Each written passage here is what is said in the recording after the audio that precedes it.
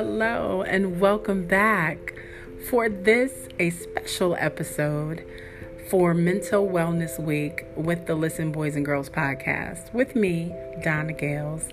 I'm so pleased that you came back on this bonus Friday edition to conclude our series of conversation regarding mental wellness. It has truly been a phenomenal week of great insight, information, and conversation with dynamic women who are making a difference every day for those who are connected to them and in their communities. We had a wonderful conversation with Shantae Thompson on Monday. On Wednesday, Dr. Halcyon Francis. And returning today is my friend Leah Chapman, who is going to round us out talking about mental wellness, but with a focus on trauma. And one of the reasons that I wanted to focus there is because myself, having survived a number of traumas, I recognize that while we don't automatically connect things we've gone through to behaviors that manifest years later, there's definitely correlation between the two. As I used to tell my young people, all things are preparation for all things, I would use that in the context of a good way of saying, you're going through lessons that will prepare you for circumstances to come. But at the same time, all things are preparation for all things, meaning some of the traumas that we've gone through will allow us to be positioned a particular way for things that come later, and how we've dealt with that trauma will ultimately identify how we respond in the situations later on in our lives. And so, because I'm not the mental health professional, I want to make sure that I leave space in your hearts and mind for the conversation to come. I'm thankful again for this building block, because mental wellness is a fundamental that you need in order to be a better person, because there's so much connected to being ill in that area that causes us to lose out on many opportunities in our lives. And as we are able to benefit and prosper as our soul prospers, I want to thank Ryan Picker for that tidbit that he shared. We're able to move forward in different ways, and that is a tremendous blessing for us. And so, without further ado, we'll get into it. Welcome back, Mrs. Leah Chapman. How are you? I am well. How are you, Donna? I'm doing good. I know you are all rested and relaxed with your vacation that you had. Beautiful place. I'm glad to have you back and have you back on the Listen Boys and Girls podcast this week.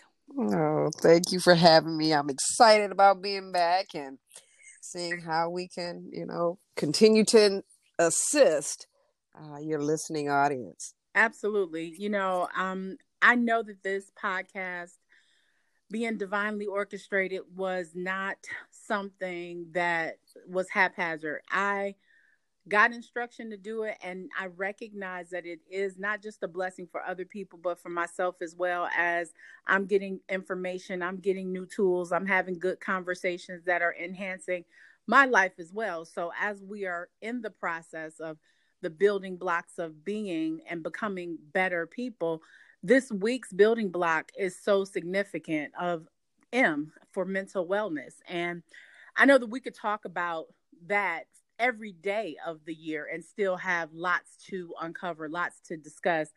But this week we talked, and it was purposeful for me to have three dynamic Black women therapists to come and talk about this concern, because I, first and foremost, am a Black woman, and I am a strong proponent for mental wellness and mental health services.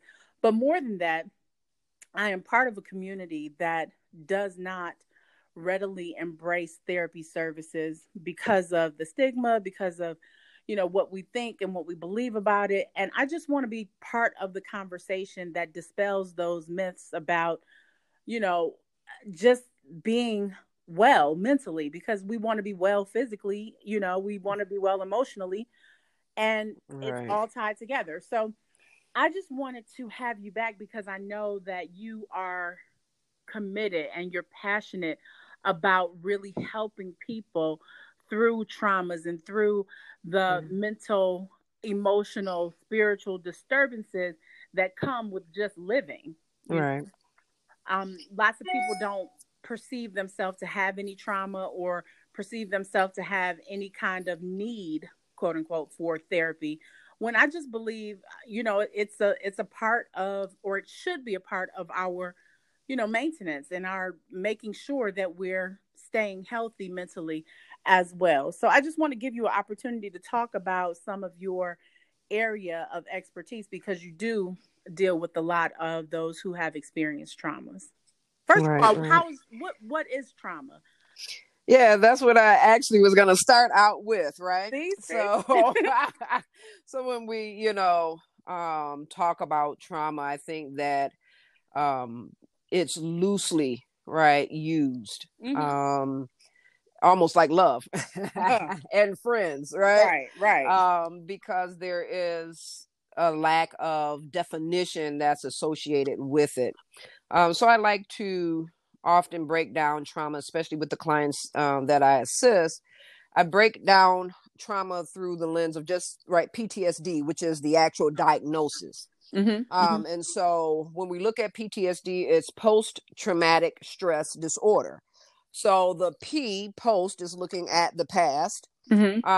The T for right trauma or traumatic Hmm. is looking at something that is overwhelming to the psyche. It is something that you used a word that was kind of key when you say that it is a disturbance of some sort, Hmm. right? Hmm. When we look at stress, it again is something that is difficult for one to manage. And then when we look at distress, it comes and it disrupts, right, your Sure. everyday patterns. Sure. Um, and so that really is PTSD, right? Kind of, again, for the novice, for someone that is kind of new to the thought process of what trauma is. It's just looking at your past, something that was difficult for you to deal with and manage. And it's disruptive to your daily cycle. And Um, let me just put a pin in that right there because okay. we hear that term a lot, but most people associate PTSD with military service and they're Mm-hmm. dismissive about the fact that it is not a military term. Right. I appreciate you because again, we hear things in passing, we hear it tossed around just like, people with no expertise or understanding will hear the diagnosis bipolar and see someone displaying certain behaviors and they'll say, "Oh, that person's bipolar," not without an understanding of Right. what that really means. So when a lot of people hear PTSD, they automatically think of a veteran or somebody that's been in military service because that's where we really started hearing the conversation with Right. reference to veterans. But I just want to clarify for anybody who is listening, it is not related to military, it's related to living. Yeah, exactly. It's related to life. And I think that a lot of the conversation, of course, was centered on the military because that's where the funding was Hmm. being distributed, right? Okay. And Hmm. so when we're looking at America, we definitely uphold our veterans, Certainly. but we tend to forget, right, about marginalized individuals Hmm. beyond, right, those that have served in the military and fought for the lives of individuals within our country. And so, there's a large population of individuals that will get overlooked regarding services, right? Hmm. Hmm. That need it. Sure. And so when we focus solely on one population, it allows for others to kind of go underneath the radar. Hmm. Not so much because they want to. For some, they may want to avoid it, which is one of the symptoms of trauma is avoidance. Sure. Um, and so, it's kind of opening up that conversation more fully whenever I do a trauma assessment with some of my clients. One of the key questions is, are you living in a country, right, that you are experiencing war or gun violence, and they tend to get stumped. And I say, just kind of sit with that for a minute. I want you to really think about the environment in which you live. Mm-hmm. Right. And I want you to look at whether or not it is peaceful, whether or not you feel safe in that space, whether or not you are worried again about your safety. Are you waking up frequently? Is there disruption, again, in your day-to-day activity due to a level of fear of potentially some sort of violence, right? Mm-hmm. And so, I break it down to like gang violence, and even if it's not a gang, just kind of community violence, and they're like, oh wow, maybe I do live in a space of war. Right. And then you could drill that thing down all the way to the family home and the family system. My goodness. And unpack whether or not I feel safe in my home. And so again, it's just kind of spending some time with it, looking at it, and having someone to kind of guide you through that process. Yeah. Something that you said is so powerful, because connecting all of the dots, because a lot of times we hear information in bits and pieces and we don't have the wherewithal or the thought process at the time to connect the dots. So I am just doing that in this conversation, as you made reference to PTSD, and also it being the past and then the trauma or disturbance. And a lot of people have very turbulent childhoods, and they feel that because they lived through it and they survived it, they're good. I got through it. I'm good. And so many people have had really, really devastating things happen to them in the fundamental stages of life, but they continue to live. And we get into the survival mode, and we don't ever turn that off unless we're taught to turn it off and have tools to redirect our energies and live differently. But so many of us, especially, I'm from the D. Right. Consistent trauma. Okay. War, I remember when I was going to Peterson in the 11th grade year, and my mom told me not to wear. My cousin had given me this coat, this full-length leather coat with mink trim, and I thought I was so fine with it. And my mother said, "Don't wear that to school." Right. But I wanted everybody to know I had it because it was a banging coat. So, right. I wear it to school, to Peterson. Like, who needs to wear that to Peterson? But anyway, my brother and I caught the bus to the bus to get to Peterson. And I'm walking home, east side of Detroit, get off the bus on Jefferson. My brother wants to stop at my aunt's house, who lived 2 blocks away from us. So I just keep going. I keep walking. Not 5-7 minutes after my brother and I parted ways, I got what was at that time called checked in. I robbed at gunpoint, and the person actually pulled the trigger. But the gun didn't discharge. Wow. But I felt traumatized in that moment. But then at the same time, because I was still alive, I was like, ooh, that was messed up. But more than just messed up. You know what I mean? And I just thought about that, because I never really felt that out of the ordinary, per se, because it was just a part of living in Detroit. It was just a part of, you just hope it doesn't happen to you, and if it does, you hope that you live. And because I did, it was just like, whoo, cool, I'm still alive. But I'm processing that now. I think about all the different scenarios, circumstances that people living in any inner city or any environment where they're just used to that kind of environment. And it's something that we created functionality from dysfunction. Yeah, definitely. We normalize certain types of behaviors because we're exposed to it, on a continued basis. And to a certain degree, and this may sound controversial, but the fact that we must thrive and we must survive in certain spaces that may be harmful, we we find that we do become very resilient individuals. Truly. When you look at like slavery, right? Mm-hmm. One of the worst times that anyone could even imagine having to live through, and to know that they came out on the other side to the point that we are still alive, right? That we are here, shows how resilient of a people, at least the African American community I'm speaking of at this time, has been. Was that detrimental, right? Mm-hmm. Having to be whipped, having to be neglected where it comes down to food and proper shelter and those sorts of things. Wholeheartedly it was, right? Sure. But there is something that is planted deep within that allows for us to still continue to live, and we call that protective. Mm-hmm. Mm-hmm. And so in urban cities, you find a lot of strong individuals, although we may not always want to be strong. There's something that is instilled within us that has been passed down from generations, to generation, that allows for us to thrive. But then there are some harmful things as well, as you're speaking of, right? Mm-hmm. That are injurious to our psyche, which in turns affects our physical health.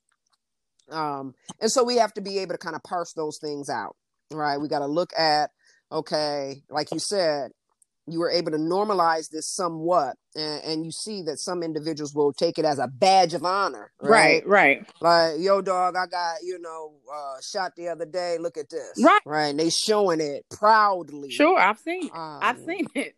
Right. You know what I'm saying? And so they are looking at this, and they are glorifying, mm-hmm. right, something that is so painful. And we see that as being, right, silly or unwise, and definitely forwarding a narrative that shouldn't be. Mm-hmm. But if you were the one that was being shot, right, mm-hmm. how would you be able to manage getting through it? I remember when I was doing my field practicum, and I was working in substance abuse. So I was at a detox and residential facility. And there was a psychologist that had come in, and he would often do these brown bag luncheons. Okay. And so, we look at trauma, or just, right, these difficult spaces of life. And we look at the comorbidity of it. So like intersectionality of pain and numbing out mm-hmm. with substances, right? Right. And so he said this one thing that was so profound, and it just stuck with me. He said, you know what? I understand why someone would use drugs. Mm-hmm. Like, I get it. If you had to live the life of certain individuals, you too would probably have made the same choice that these individuals did. Mm-hmm. Mm-hmm. And so a lot of times, we look at the byproduct of pain. Sure. And we may look down on it. We may judge it. And definitely, if you're one of, right, a Christian faith, mm-hmm. Have some strong positions regarding it. But when you go back, right, to the experiences, for some direct, as you kind of shared your story, direct experiences, or a witness of within the family system or the environment, you would too see why some individuals need to numb out. Sure. And you would offer grace, right? You would offer a level of understanding with those individuals as they kind of walk their journey. I was just talking to someone earlier about addiction, period, and how that correlates with trauma and just numbing and comforting yourself. Although I've not, used drugs at all. Mm-hmm. Right. I had food addiction, and addiction is addiction, no matter what you choose, whether it's alcohol, drugs, sex, shopping, food, whatever you choose to numb the pain as opposed to deal with it, process it, let it heal, is something that is as detrimental as the trauma, because ultimately it will not allow you to grow, and you're continuing to, compound that initial injury because you're not working through it. Right. You're surviving through through it. And at so much so to a point that depending on, right, if you were to have a continuum to assess the amount of pain. So when we're looking at trauma, we have simple trauma, right? So a one-time incident where something may have happened or occurred. And then you have complex trauma, right? When you're looking at one thing on top of the next, on top of the next, right? To the point of a person losing their mind, literally. And so, yeah, we have to be mindful that when the addictive, right, aspects come about, how best can we get to a space where the addiction does not end up taking us out? And that is, I think, the biggest aspect of the need, especially in the Black community, to kind of end the stigma, right, of getting mental health services. Sure. Albeit we may need to come up with a different name that, you know, is more palatable to our people. Yeah. But the reality is that the pain that we are immersed in on a continued basis cannot be ignored. We cannot avoid it, no matter how bad that pain hurts us. To have to revisit it, to have to look at it and acknowledge it, and to have to go through, right, whether it was one incident or multiple, Sure. having to kind of go through, right, that full process of healing from it is key. It's critical. It really is. And you know what? I think in the framework of these conversations, we really do tend to focus on women because women seem to be more responsive to the idea of processing and getting the healing and the help that they need. But men do it too. Not as often though as women. And last year I had a book club that I was leading, and we read Cry Like a Man by Jason Wilson. Are you familiar with that? No, I haven't heard that. Oh, it's a book that was written by a man. He's actually in Detroit. He's like a teacher, trainer, coach type of thing for young men. And the book is really, really good. And a lot of, in my book club, mostly women read it. And so a couple of men read it and found it to be very, very profound. But some men read it and felt uncomfortable reading it. Like, oh no, this is just like to sell books or whatever the case. And so one of the quotes that he has in the book that has stuck with me even to this day, because I think about all of the brothers that I know from Detroit, and because again, this man is from Detroit, and he talks about his experiences and, you know, seeing classmates shot and his brother being killed and his brother, you know, being found in the Detroit River and all this other stuff. He said that a man's concerns are often dismissed like a dog's bark when there's no trouble. Sadly, warnings are rarely heeded before the thief steals everything, even the dog. Powerful. It was so powerful to me because I used that context as a lens to look at a lot of situations that I was perceiving. And men do have indicators that there's something wrong, but they may or may not recognize it themselves that something is wrong. But it's like a dog's bark, you know. Their concerns oftentimes get swept under the rug or dismissed because they're a man. It's like, oh, you a man, suck it up, you know. That's not an issue for you, or, you know, don't cry, don't be like a girl, or don't you crying like a woman. Or a little punk, right? The false masculinity or toxic masculinity, as many people have referenced it as.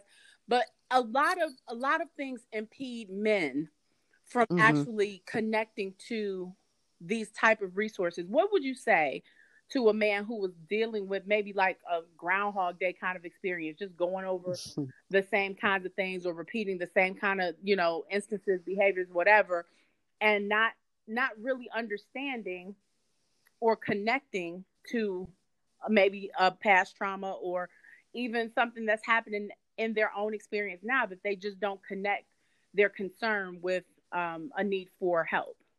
What would you say?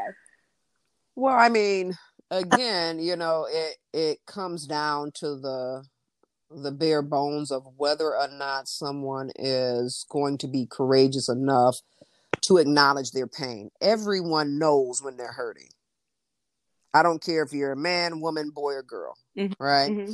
The body is our largest alarm system. The mind controls the body. A lot of times they like to sever it in conversation, right? Mental health. No, it is complete, health. Right. And so the body will give you physiological or within the body, it will give you warning signs, right? Alarms, whether it be racing thoughts, right? Whether it be the fact that you cannot concentrate on a day-to-day basis, the fact that you're unable to, right, sleep, your eating is being disrupted, whether you're eating more, you're eating less, whether you're finding, right, that you're dealing with nausea or,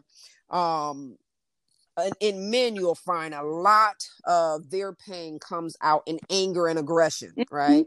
And so the clenching of the teeth, right? The balling up of the fist, all of those sorts of things, your body is giving you warning signs that, hey, something is going on here, right, that needs to be acknowledged. Now, if you had a toothache, I promise you would not sit. Right? You're going to find the nearest dentist. you're right about it. Okay? Yes. Because that thing will blow your head off, literally. Right? Mm-hmm. And so, with men, and especially sadly within the Black community, we have this whole notion, and you kind of referenced it a bit earlier, this, man up sort of scenario. I said one day I'm going to write a book called Man Up, Man Down. Okay. Girl, listen. And with that, right, is the need to feel. And so when the anger comes out, it is the safest, I would say, way for a man to continue their machismo and get out emotion at the same time. But if we're saying, right, and it was funny, I used to work at a high secure juvenile facility, and majority of my staff were men, and we would circle up every day. We'd have to give like affirmations, and then we would process kind of where we were. And you know me, Don, I'm gonna have a deep conversation, right? I don't care how old you are. We are going to engage in some critical thinking here. We're going to tap in.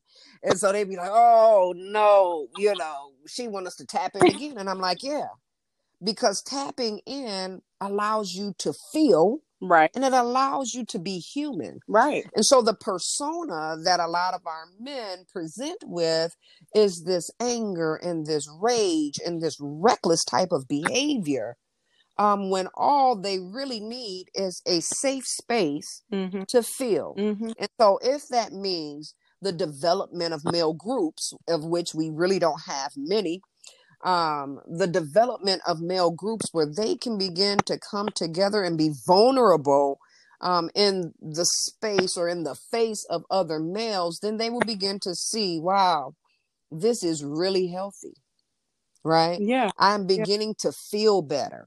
I like myself better when I am not, right, enraged, when I am not tearing apart relationships and hurting those that I truly love, but I don't know how to articulate what I'm feeling on the inside.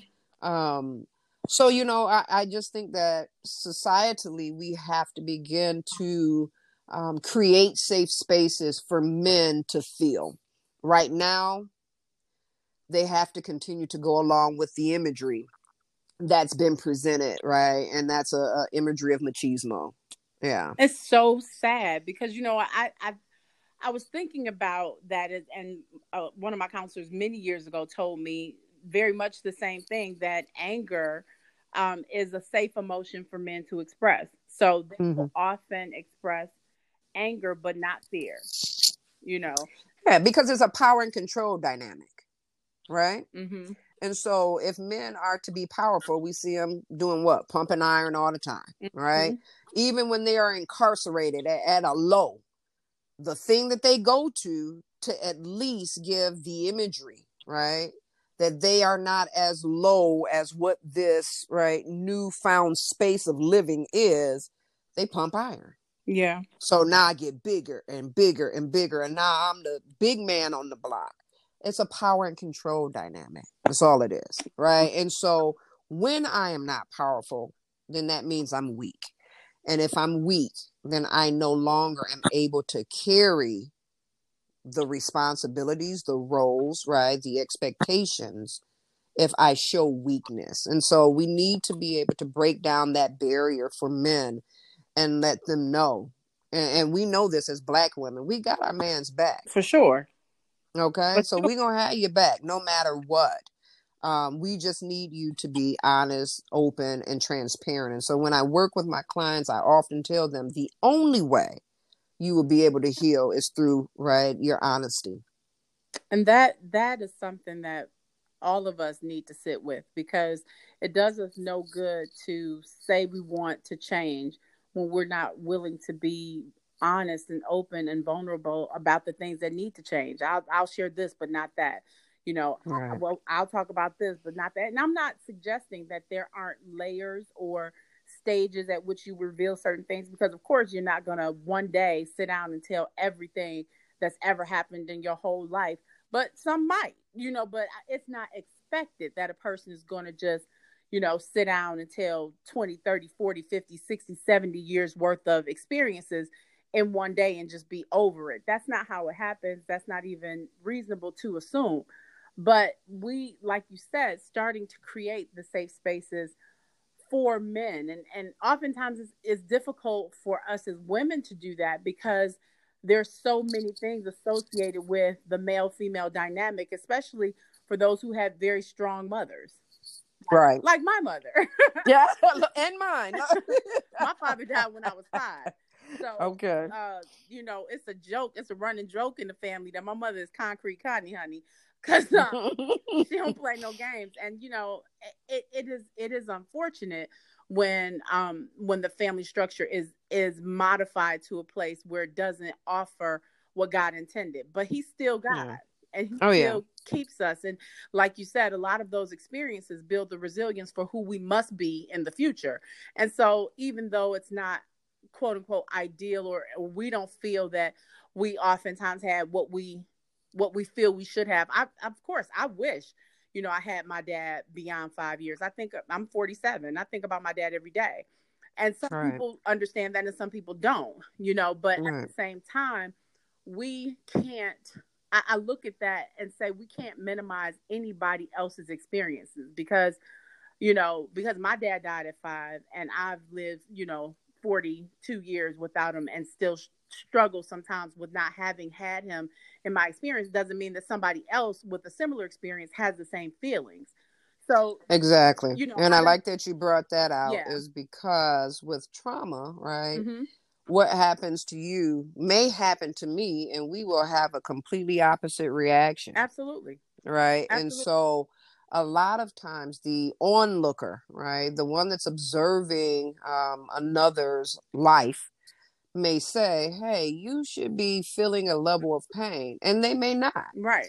And it's all contingent on, right, the time and the place that it occurred, mm-hmm. as well as those that were involved or at a level of support for them. Mm-hmm. How did they respond? Sure. Right. Exactly. So when you say you had Concrete Connie, then, right, she may have put inside of you, just by your observation of her responses, a level of resilience that allowed you to get through something where someone else, right, may have experienced that same type of scenario, and their response was breaking down, mm-hmm. right? Mm-hmm. I often laugh when my oldest daughter was young, and again, being a single mom of 2, you learn how to be mom and dad, right? And so my oldest daughter, she would fall, and I'm like, okay, get on up. And she would fall, get on up. And it wasn't a oh no coddling, come here. It wasn't any of the coddling that was going on.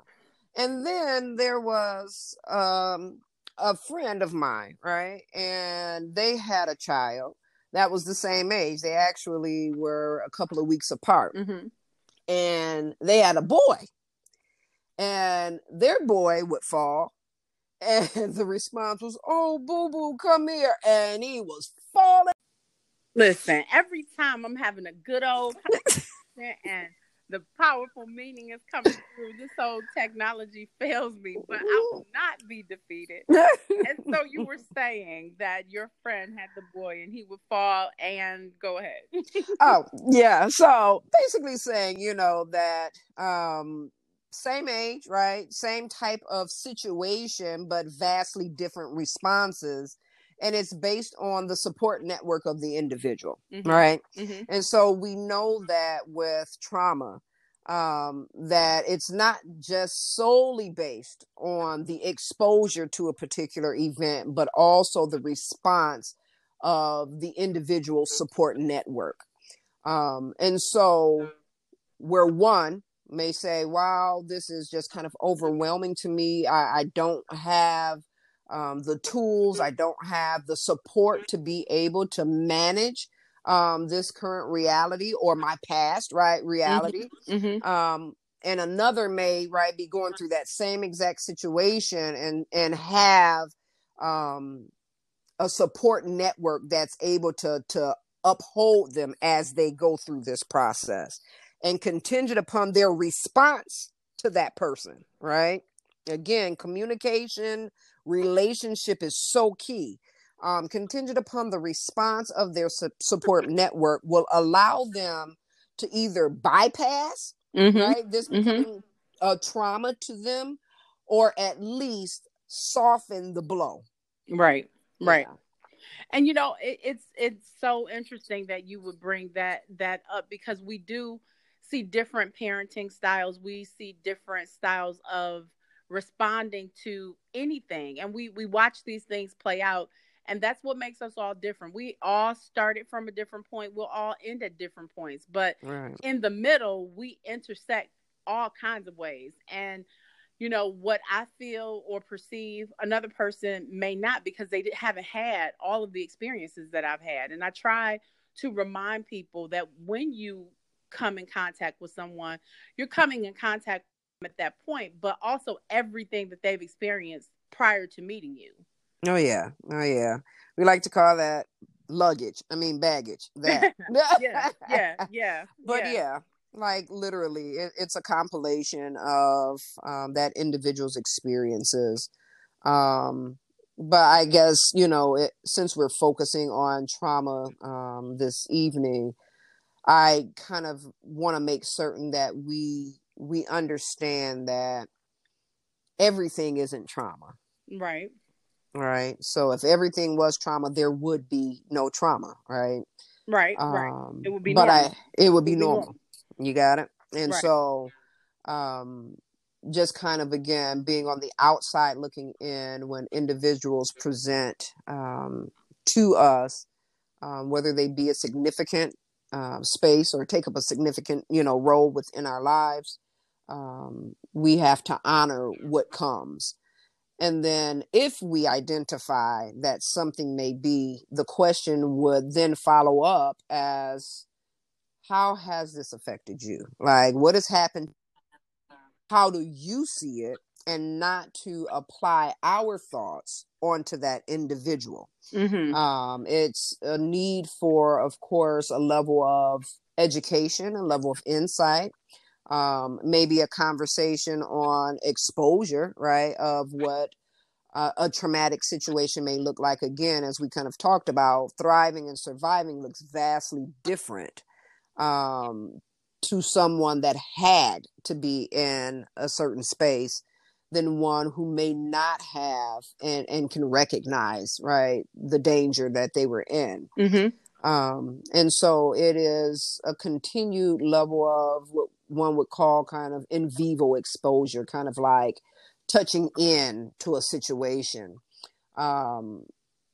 We often in therapy talk about something else that's called like an expansion of one's window of tolerance. Okay. Sometimes with trauma, because it does hurt so bad, because many will avoid it because it gives continued reminders You will find that individuals have intrusive thoughts, and those thoughts will take you back, right, to those spaces of pain, that they will run from you if they identify that you are on to their pain, right? Sometimes they can't hide it completely. Wow. And so when they begin to sense, right, that you're sniffing around their pain a bit much, they will easily, right, break away. And so what we, kind of coach individuals in doing, or recommend with certain individuals, and we do it ourselves as clinicians as well, as we gently touch in, and then we try to expand, meaning we expose you just a tad bit more, right, to what it is that you're trying to avoid. And that allows them to be able to kind of accept that, than just kind of jumping in and, hey, tell me all about. Right. This is what happened. Like, this went on, so this had to. No, it doesn't. Right. And so we have to be kind to ourselves if we are suffering a level of trauma, as well as our loved ones, or individuals that we interface with. Just slowly and gently touch into the pain, and get their buy-in as well. And that's so important, because again, nobody likes a wound to be touched, at all. We've all had some sort of injury where it opened us, and then the healing process was difficult. It was uncomfortable, but it had to happen. And I think about, because I'm in hospice, and I hear about the nurses with the wound care and the changes of dressings, and I've seen a lot of it. And I myself have had a wound where it was open, and then it had to be packed, and then it had to, all these kind of different things to have the healing process work. I mean, but it was so many different steps, and sometimes it was painful because you don't want that hurt spot touched again. It's like, don't touch it. Yeah. But it has to be touched by the right person, by the right hands. And, as it relates to our mental, physical, spiritual, emotional pains and traumas and those things, it has to be touched by the right people in order for it to heal. You can't just have an open wound and just be around everything and everybody, because that's how infection happens. Okay. That's how infection happens. And I mean that on every level. Exactly. You could be wounded in your spirit and around the wrong people, and they could cause you to become septic in that way. And it causes death to the spirit that you should be able to have thrive in your life, and it's hard. It's very hard for people who are trying to heal when they allow the wrong things and or people to be around that sensitive time and space. And then that can also make a person want to shut down, because the wrong people have been invited to the space that has to be sacred and safe. And not everybody is sacred and safe. You got it. And so it takes discernment, right, on the individual. And sometimes, with that level of discernment, it's just simply something that you feel. You will know when you are with someone that's safe, like you said, with a physical wound, not an emotional wound, but with a physical wound, right? You have anesthesia. Right. That can be given, right, to at least hold you over as the work is being done to, let's say, suture, right, or clean out or whatever. You don't have that when it comes down to one's emotional and psychological, right, trauma.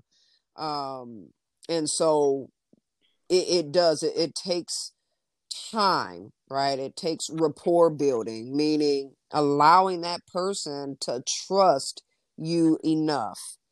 And it may be years.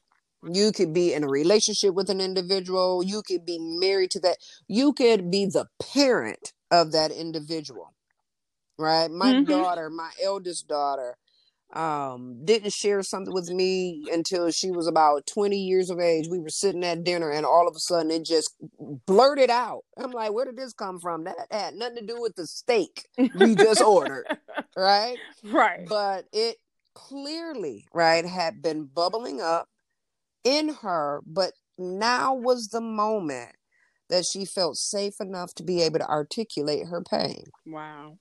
Right? And so we know with food builds attachment. It does.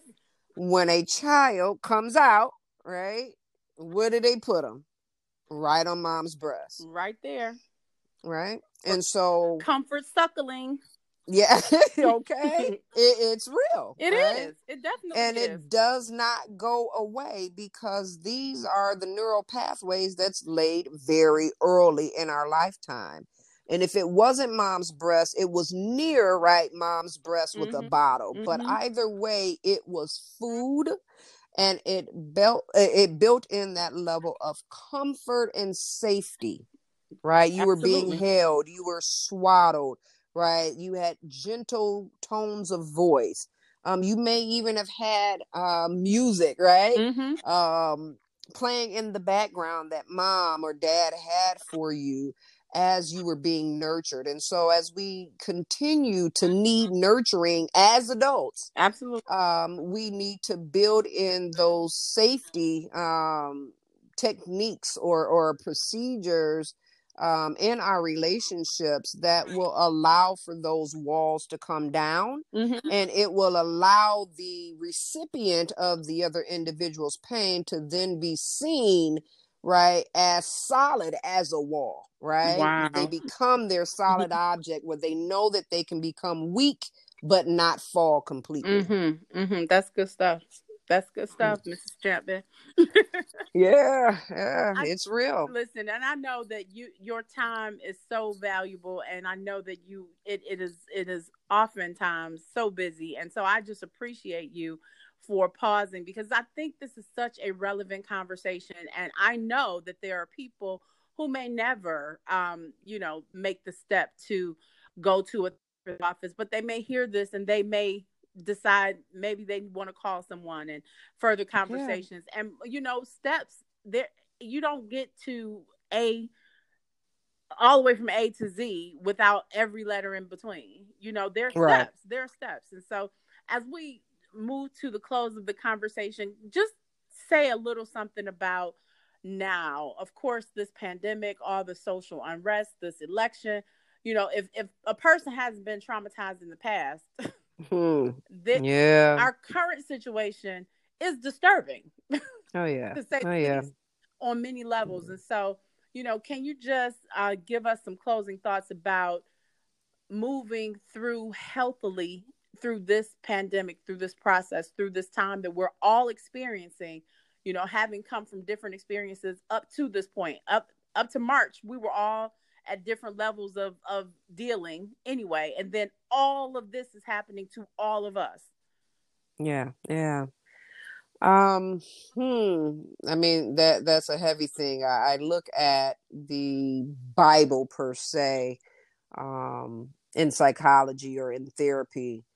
And when they talk about PTSD, they reference this notion. And I use this term because you might hear it in my voice that I'm not in agreement.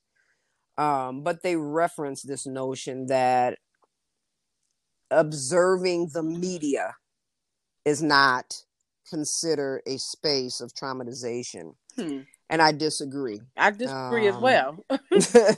I think that, right, if you were on the continued receiving end of generation after generation of stories being shared and passed down through family systems, and you match that with what we're seeing 400 plus years later, right?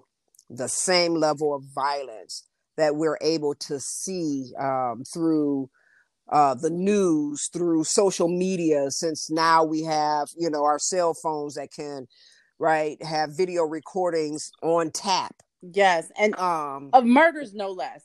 Yes. Please don't share that with me.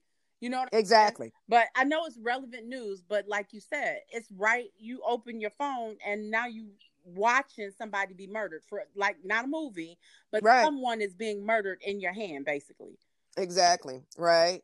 And so I don't think that, when they were writing this book and when they were coming up with the diagnostic criterion, that they knew that this day was going to be here, right? So I'm going to try to give them the benefit of the doubt that they did not know that the day was going to come where murder, right, was being broadcast day in, day out, without fail. And so that, in my opinion, is not only, right, a simple or one-time trauma for an individual that has never witnessed, right, the death of an individual, but think about those that have, right? And so now this is a repeat. This is a re-traumatization of something that has been experienced in times past. And so what I would say is if at all possible, try not to feast on the imagery of what's going on in today's times. Again, not avoiding the fact that it is real, that it is something that may actually become a direct experience to you. That is a reality as an African American in today's time, but not feeding on it. And when I say not feeding on it, I mean 24 hours a day consumption. Right. Because you can become sucked into this and not see any level of hope anywhere. And so it's the idea, it's the reality and the possibility of hope that keeps us alive. Yeah. Right? Yeah. It was the music that our ancestors would create and make on their own that gave them hope that there was a life after. Yes. And so we've got to identify where our hope lies. A lot of times in therapy and when, we looked at especially like the whole profession of social work, right? The subject matter was grounded on spirituality. And it's not talked about often. And actually in certain spaces, they kind of like push you away from holding these conversations. But when we're looking at a whole person, right, we can't leave out, right? You cannot. The spiritual being. You cannot. You can't do it. It's not, and it's not even about religious affiliation. It's about a spirit being. We are spiritual beings. It's exactly. True. We are comprised of these components, and whether you acknowledge every component or not, it still exists. Exactly. And so, to the listening audience, I would say identify where your spiritual grounding is, because that's what's going to keep you solid. It's going to keep your head above water when you're dealing with the social unrest within this particular country. And then lastly, I would say there is a model that is used, and it's called QPR. And it's used for individuals that may be contemplating suicide. And so it's an acronym, and it just simply says question, persuade, and refer. And this is something that we utilize for lay people, meaning you do not have to be within the profession. Question, persuade, and refer. With the stigmatization of mental health treatment within the Black community, I would say if you identify within a loved one or someone within your purview that you are kind of noticing that they may be, not at their baseline, meaning they're not their usual selves.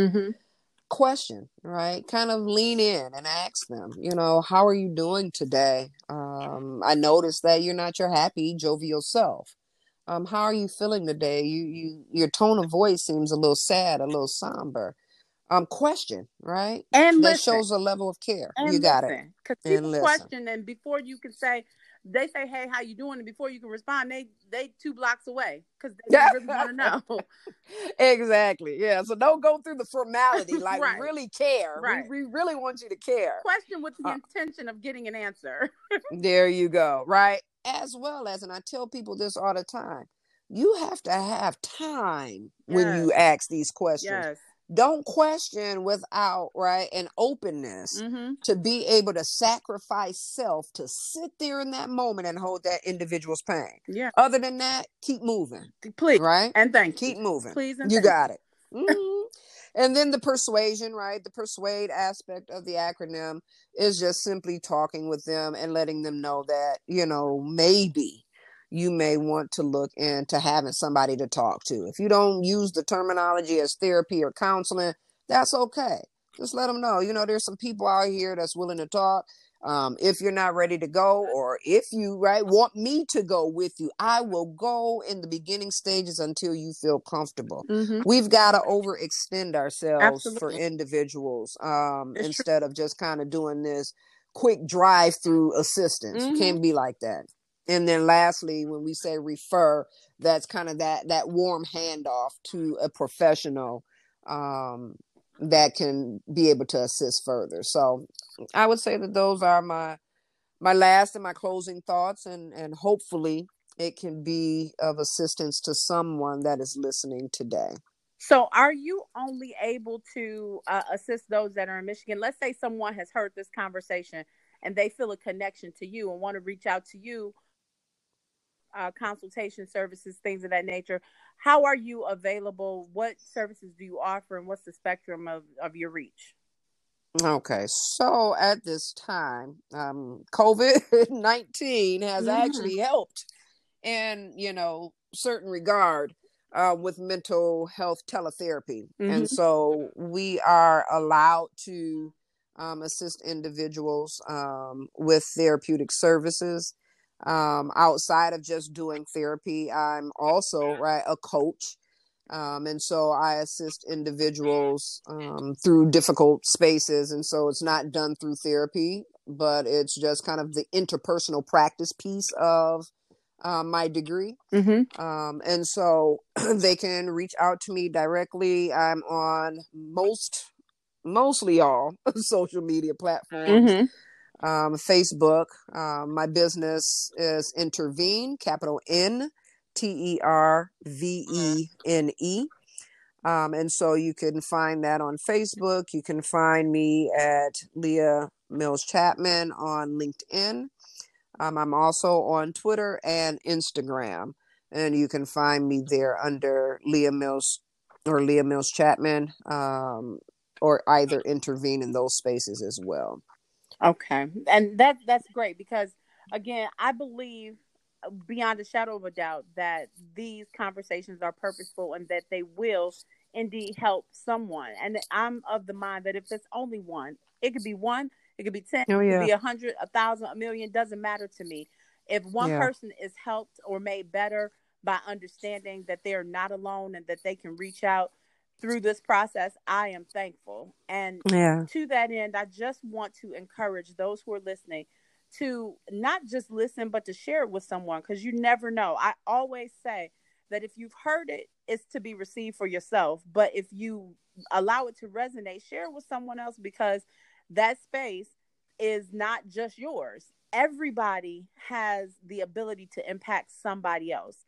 And yeah, so I want us to all be mindful, boys and girls, that we are not living in these spaces alone. We have shared responsibility in making sure that we support humanity. We're all human. We all mhm, have difficulty sometimes. We all need a little help sometimes. And to Leah's point, COVID has made telehealth extraordinarily popular and accessible. And so, if you ever felt discomfort, maybe looking up a therapist, going into an office, this is the perfect time to make that step to connect with someone because you can do your research online. You can, connect with somebody via Skype or Zoom or whatever the case, however they do their telehealth, and you're able to see if there's a light at the end of your tunnel by connecting with someone in a safe space, your own home. You yeah, know, yeah, there's nothing more comfortable than being in a space that you say is comfortable for you. There can be some aversion or some apprehension about physically going into a space where, someone's getting treatment. But if you can be wherever you want and connect, that is ideal. And this is a perfect time. We've been given lots of opportunities through this process, although the pandemic has been just treacherous and lots of loss has taken place, but there's lots of restoration taking place as well. So Totally. I just want to thank you again, Leah, for joining us again on the Listen Boys and Girls podcast. And I just want to remind everyone, if you listen, boys and girls, it just might change your world. Go ahead and let it change your world. Y'all have a good one. Bye, Leah. Thanks again, Donna. You're welcome. Appreciate you for all you're doing. Yes, okay. You too. I appreciate the work that you do and the support that you give our community is much needed. So kudos to you and God's continued blessing in your work. Thank you. You're welcome. Bye. Bye-bye.